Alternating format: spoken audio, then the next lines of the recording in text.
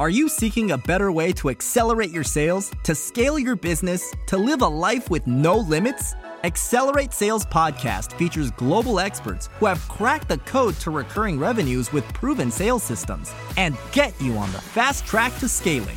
Now let's accelerate your sales with today's episode. Hi, I'm Paul Higgins and welcome to the Accelerate Sales Podcast, episode number 435. Today, you're going to learn so much from this guest. It's absolutely amazing, but three things in particular. One is the future of the ecosystem and how it will impact you as a cloud consultant. The second is the move to indirect and marketplaces and how that's going to impact resellers. And the third is AI and how that's going to impact key industries and how and what role it'll play for us as a cloud consultant. If you're a first-time listener, please subscribe. We only help cloud consultants, and effectively, if you're adapting a SaaS vendor's software to get results, you're in the right place. The other is you as a regular. If you're a regular, I really appreciate those reviews.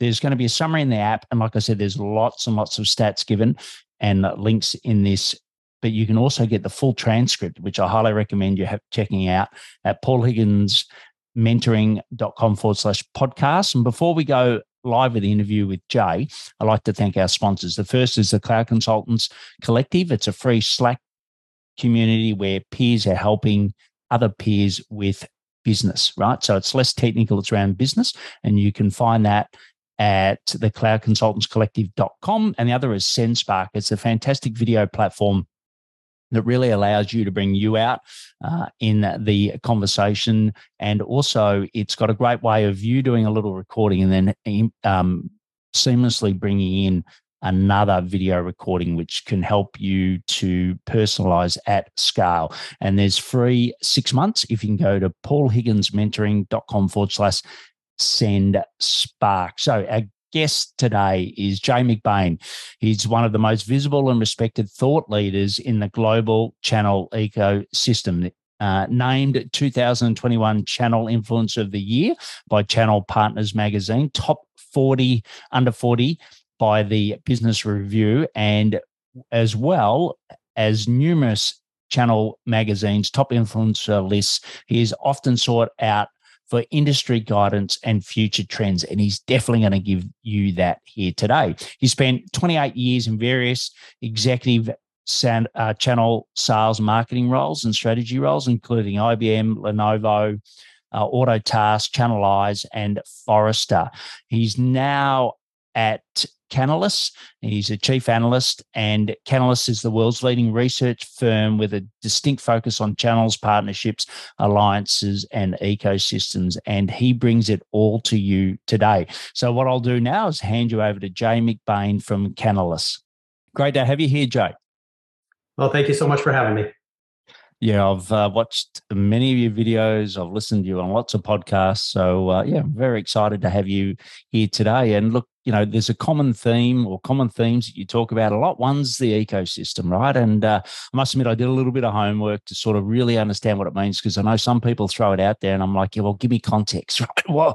What does it mean to me? So let's start with that. What do you define as an ecosystem, and how is it play out, or what role do partners play in that ecosystem?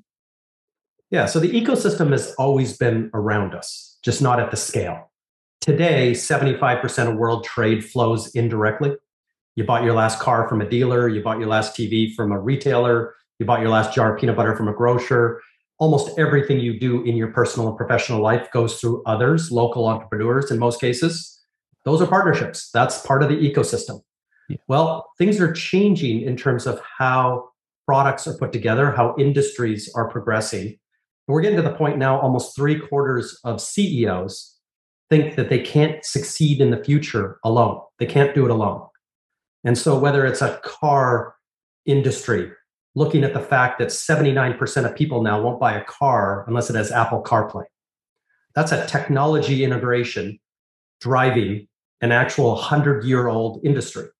In software today, if you buy MarTech, there's 9,932 ISVs, SaaS companies, who build marketing software the number one customer demand over cost, over support, and all the other things is now integrations. Yes. So how things work together, the whole world is becoming embedded and white labeled and building blocks, from Internet of Things to AI, automation, quantum computing, blockchain, metaverse. Everything now is together, and it doesn't matter what industry you're in. This is coming fast. Yeah, and how's it coming? Like I said, for a partner, let's say you're listening to Jay here, and you're a Salesforce partner, you're a Microsoft partner. Well, how's it going to change the way that I make my revenue in the future? Well, it's interesting because Salesforce was the first to put out what I call a multiplier. And if you were at Dreamforce last week, you would have heard Mark Benioff talk about the $6.19 that partners can make for every dollar of Salesforce. And they built the company, and they call it Ohana. They built this company around not doing it alone. They know from their own App Exchange that the average Salesforce deal gets sold with 6 other ISVs and then kicks off this wonderful services opportunity. So they know this inside. Here's another thing about Salesforce. They said a few years ago they were going to recruit 250,000 partners. And they're a direct company. They sell 100% almost direct, other than a few places in Asia Pacific. And so that seems odd that it'd be such a big number. Well, they hit almost up to that number now, and they've re-announced that they're upping it to 500,000. So this is the future ecosystem where you can be a direct company, and the 28 moments that your customer goes through, from having a problem to making vendor selection, the point of purchase, then in a subscription consumption model, every 30 days after that, forever, the technology alliances, the strategic alliances, the business alliances, those 6 swim lanes for a company like Salesforce represents 500,000 partners. Let's flip to Microsoft. You hear their CEO talking about unlocking trillions of dollars for the channel, for partners. These dollars are not margin. This is not resell dollars.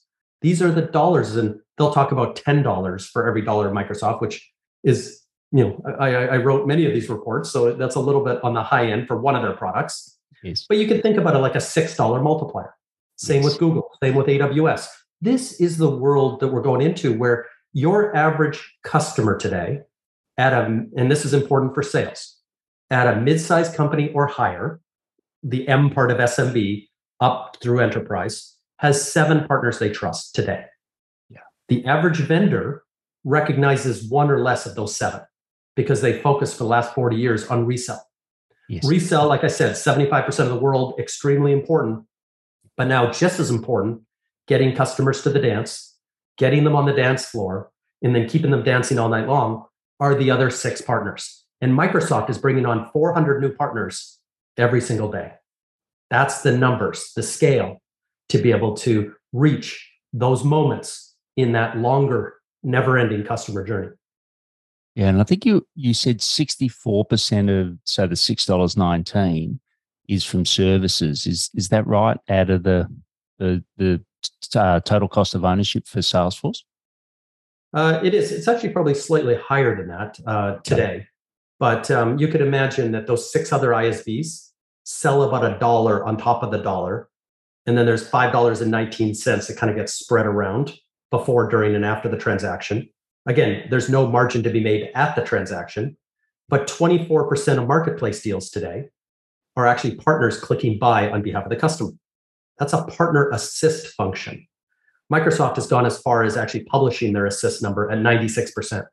Right. That just shows that probably every one of their customers has partners in there that they trust, but they're at the point now they can measure 96% of it. So they're getting further on in terms of paying at the point of value instead of at the point of sale. And after hundreds of years of commerce, this is a major transition in industry to paying at the point of value and recognizing, attributing the point of value, as opposed to just whoever collects the customer's money.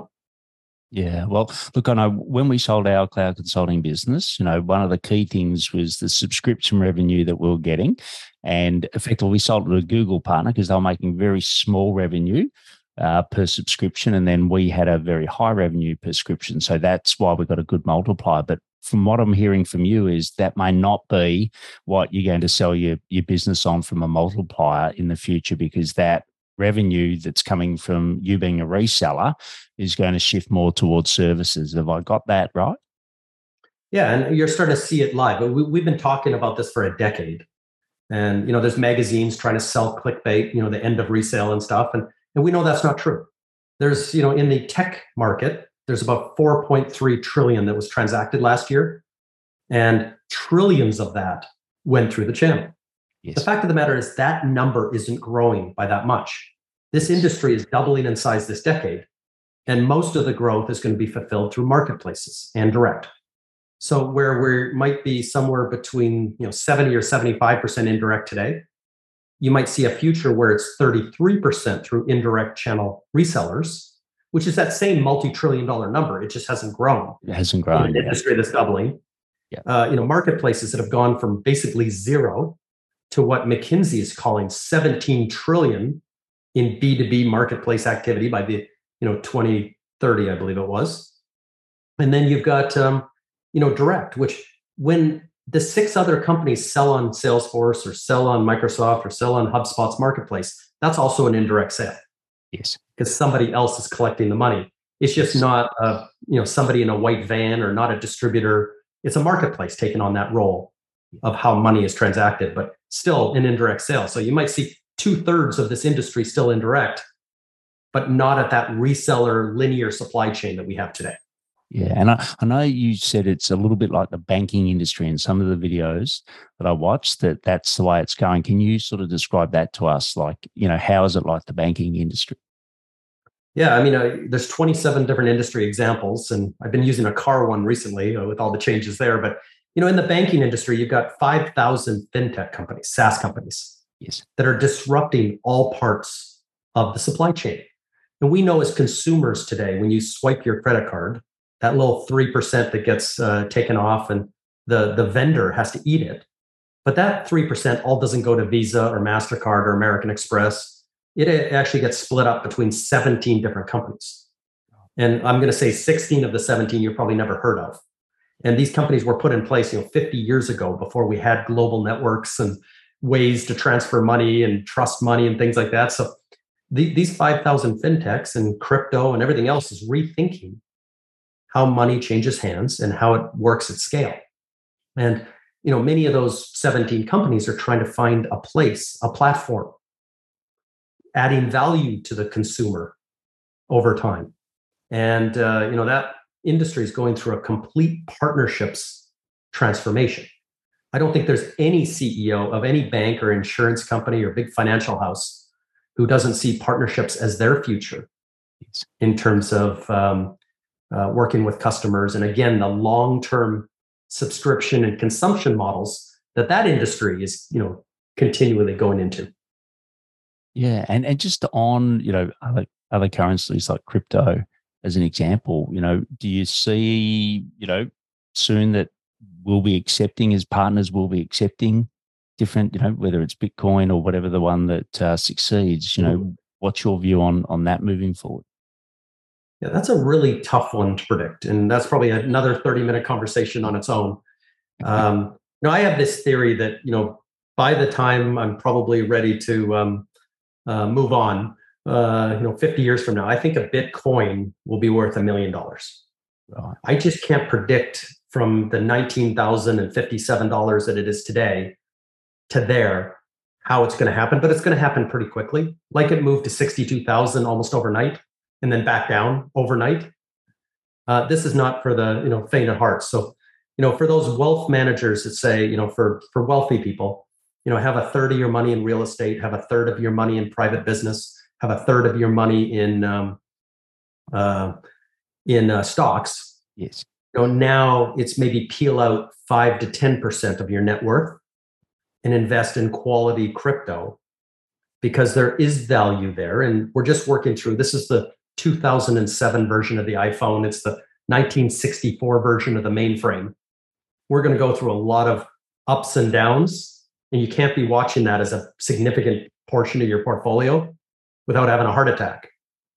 But I think that there's going to be a global, non-country, not government specific source of wealth that's outside of gold, yeah, that makes sense. Yeah, and this is Jay's opinions, so it's not financial advice. It's just Jay's opinions on this one, and certainly none of us are giving him financial advice.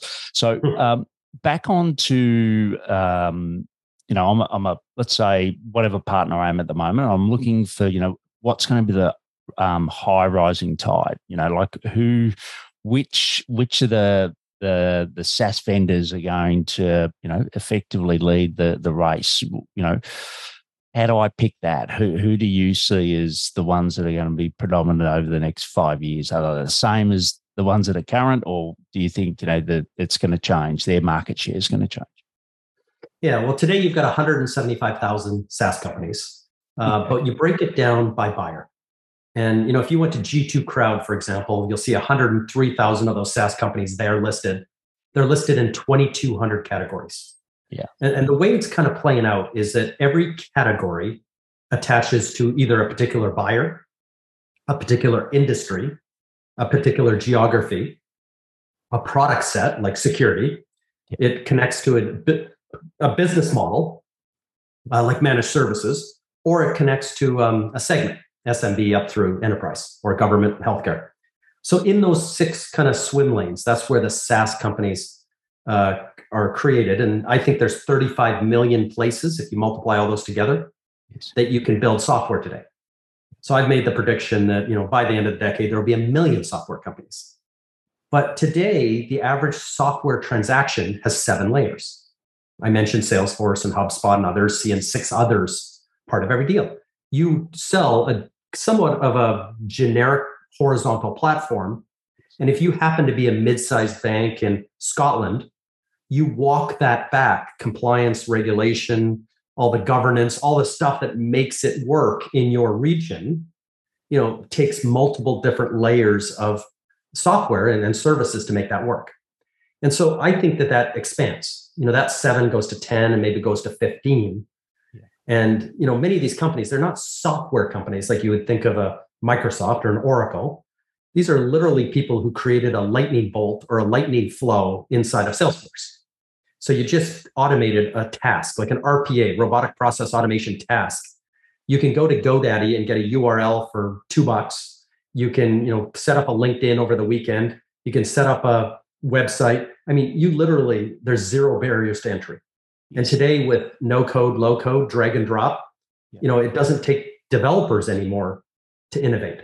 If you know an industry, if you know a buyer, if you can solve something that might cost services dollars or pain, in terms of manual tasks, and you can simplify that by a minute, multiplied by 100,000 potential customers, I mean, you've built yourself a really valuable company, and you can do that for literally dollars and the weekends of work.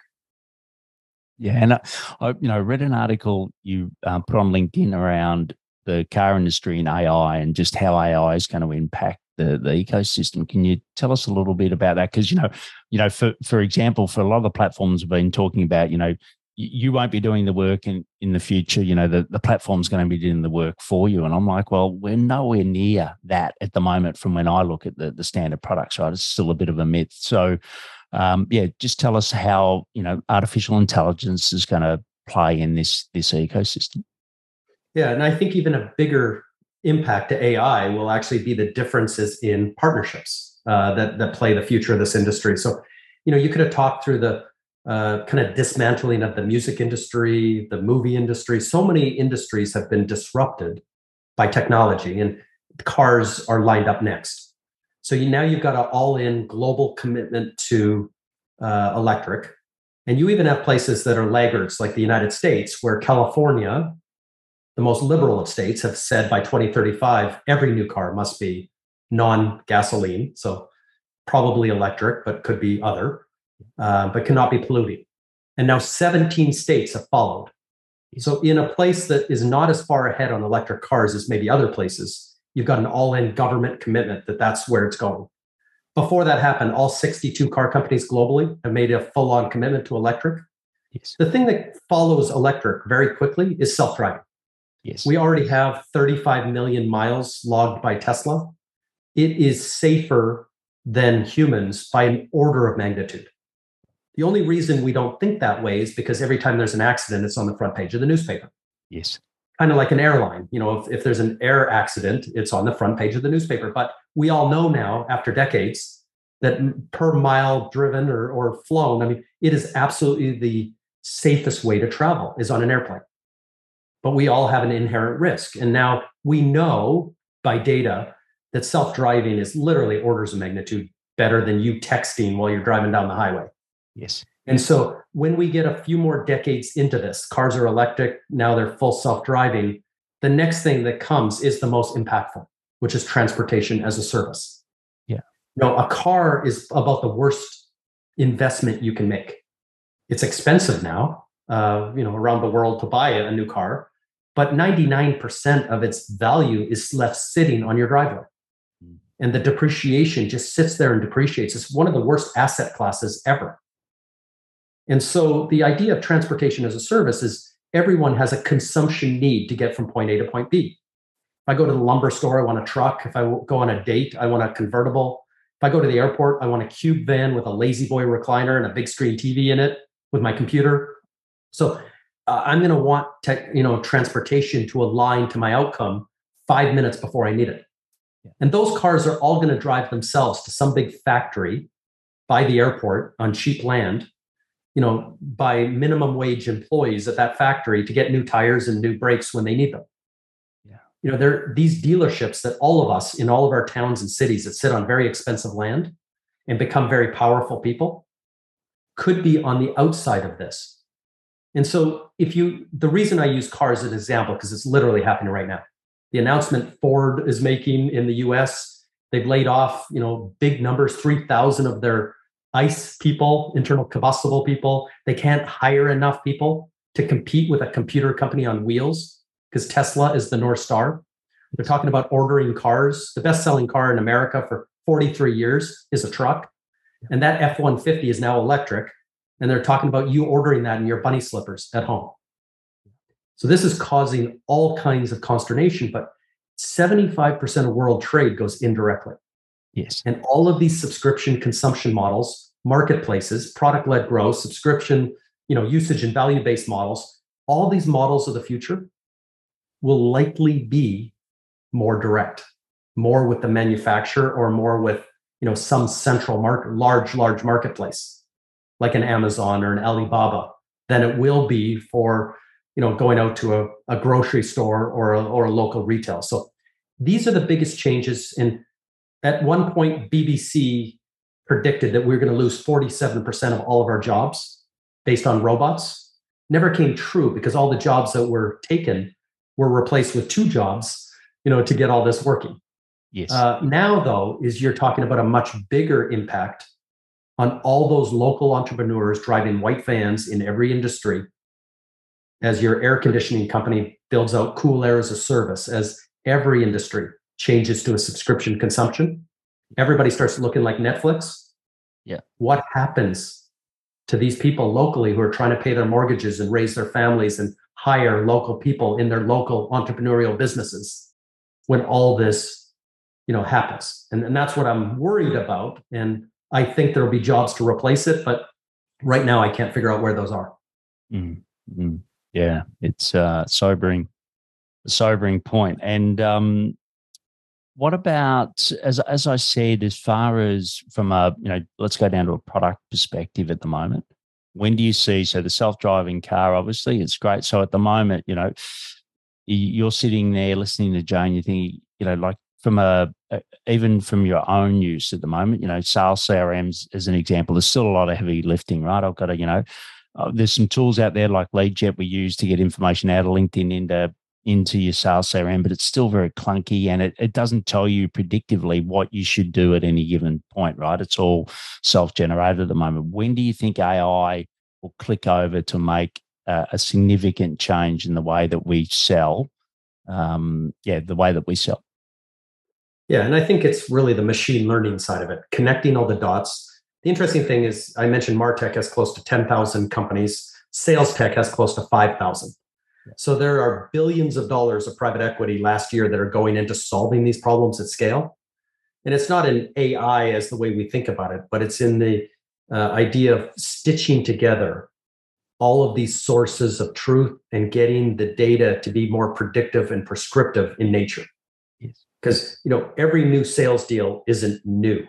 There are, absolute shadows of what have happened in the past. Yes. And getting better at, getting that data, cleansing it, manipulating it, and then getting predictive and prescriptive around it is where the big win is. And I think we're starting to see some movement in that. But keep in mind, when I talked about partnerships, the data lake is filling faster because each of your customers have 7 partners that are also generating data. You have 28 moments, even before the point of sale, that are generating a lot of data.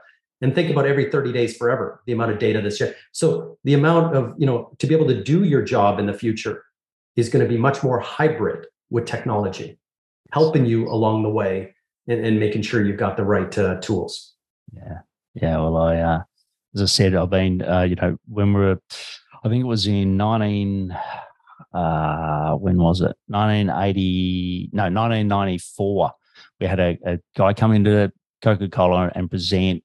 Effectively, he said, so, there's going to be mobile phones. You're going to come out of your airport and your car's going to, the phone will find the car and then the phone's going to open the car and all of this. And, a lot of people in the room are like, that's never going to happen, right? And now, now that's just a reality. It's every day. So yeah, I'm very excited about what's coming through. And I know that you're at the forefront of that research. And that's why I highly recommend you should follow Jay. And, this has been a great interview, but also, follow Jay for what's coming your way. Because I remember at Coke, we also used to say, milk bars will die, right? So let's call that, whatever trillion of reseller volume is going to die. No, it sort of stayed about the same. It's just that everything else grew faster. So if you want to know what's growing faster, then follow Jay in the future. So what we're going to do, Jay, now is I'm going to ask you a couple of quick questions that'll get some quick fire responses from you. Are you ready for that?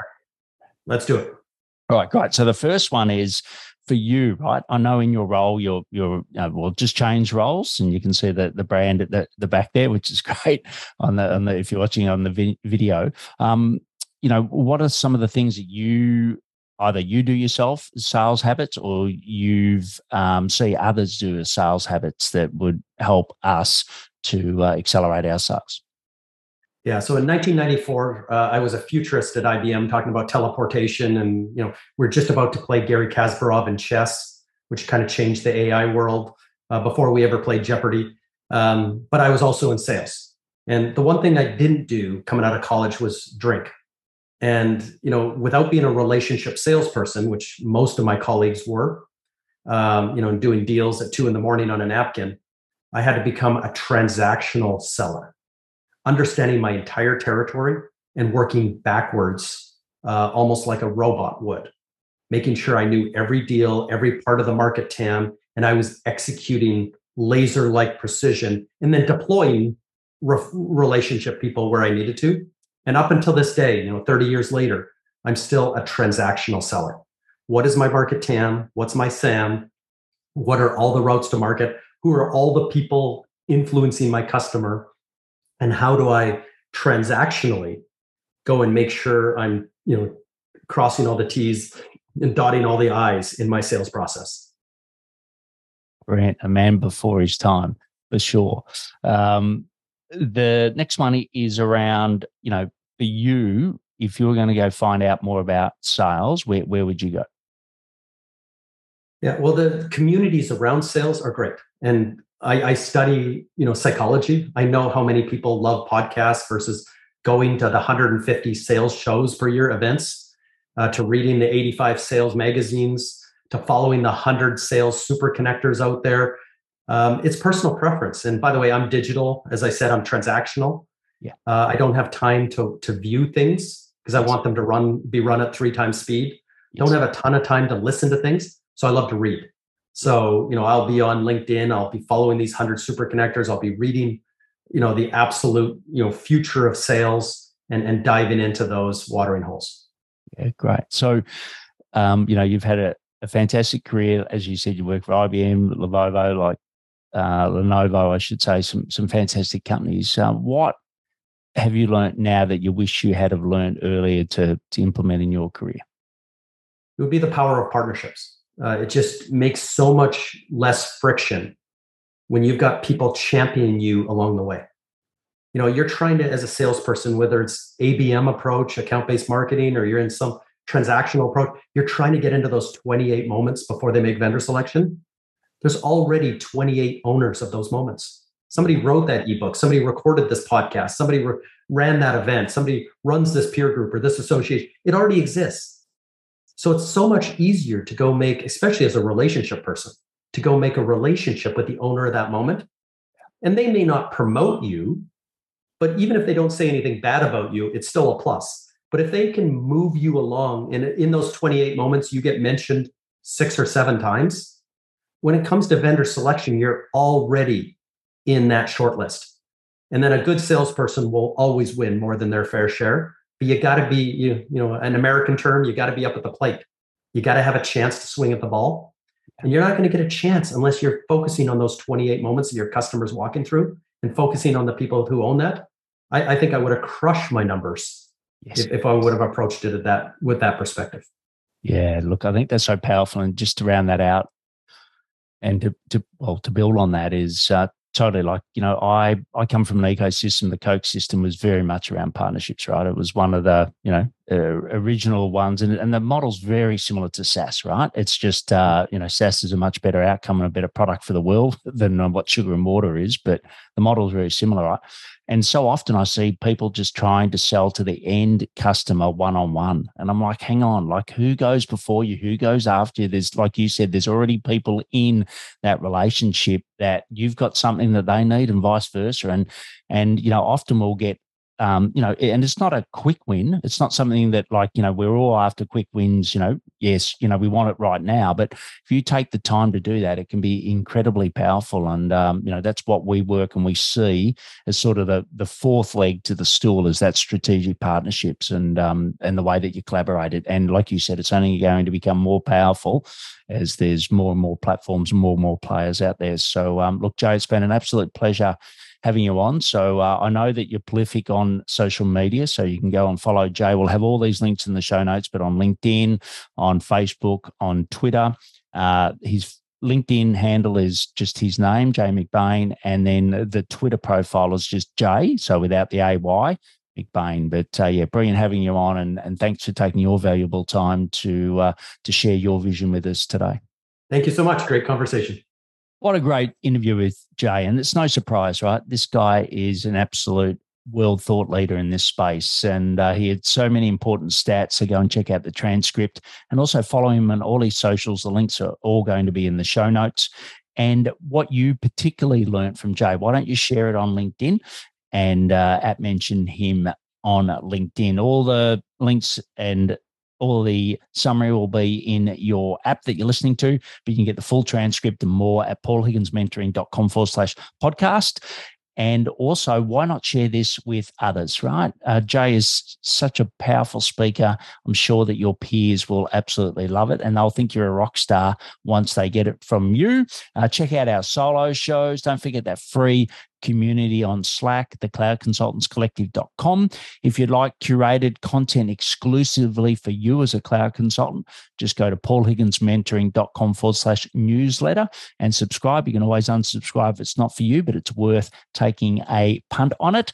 And next week's guest is Omi Diaz-Cooper, and she's a HubSpot Gold Partner, but she's got a very specific vertical into e-commerce and travel. So you're going to love that. And as always, please take action to accelerate your sales. I'm fired up after today's episode. What about you?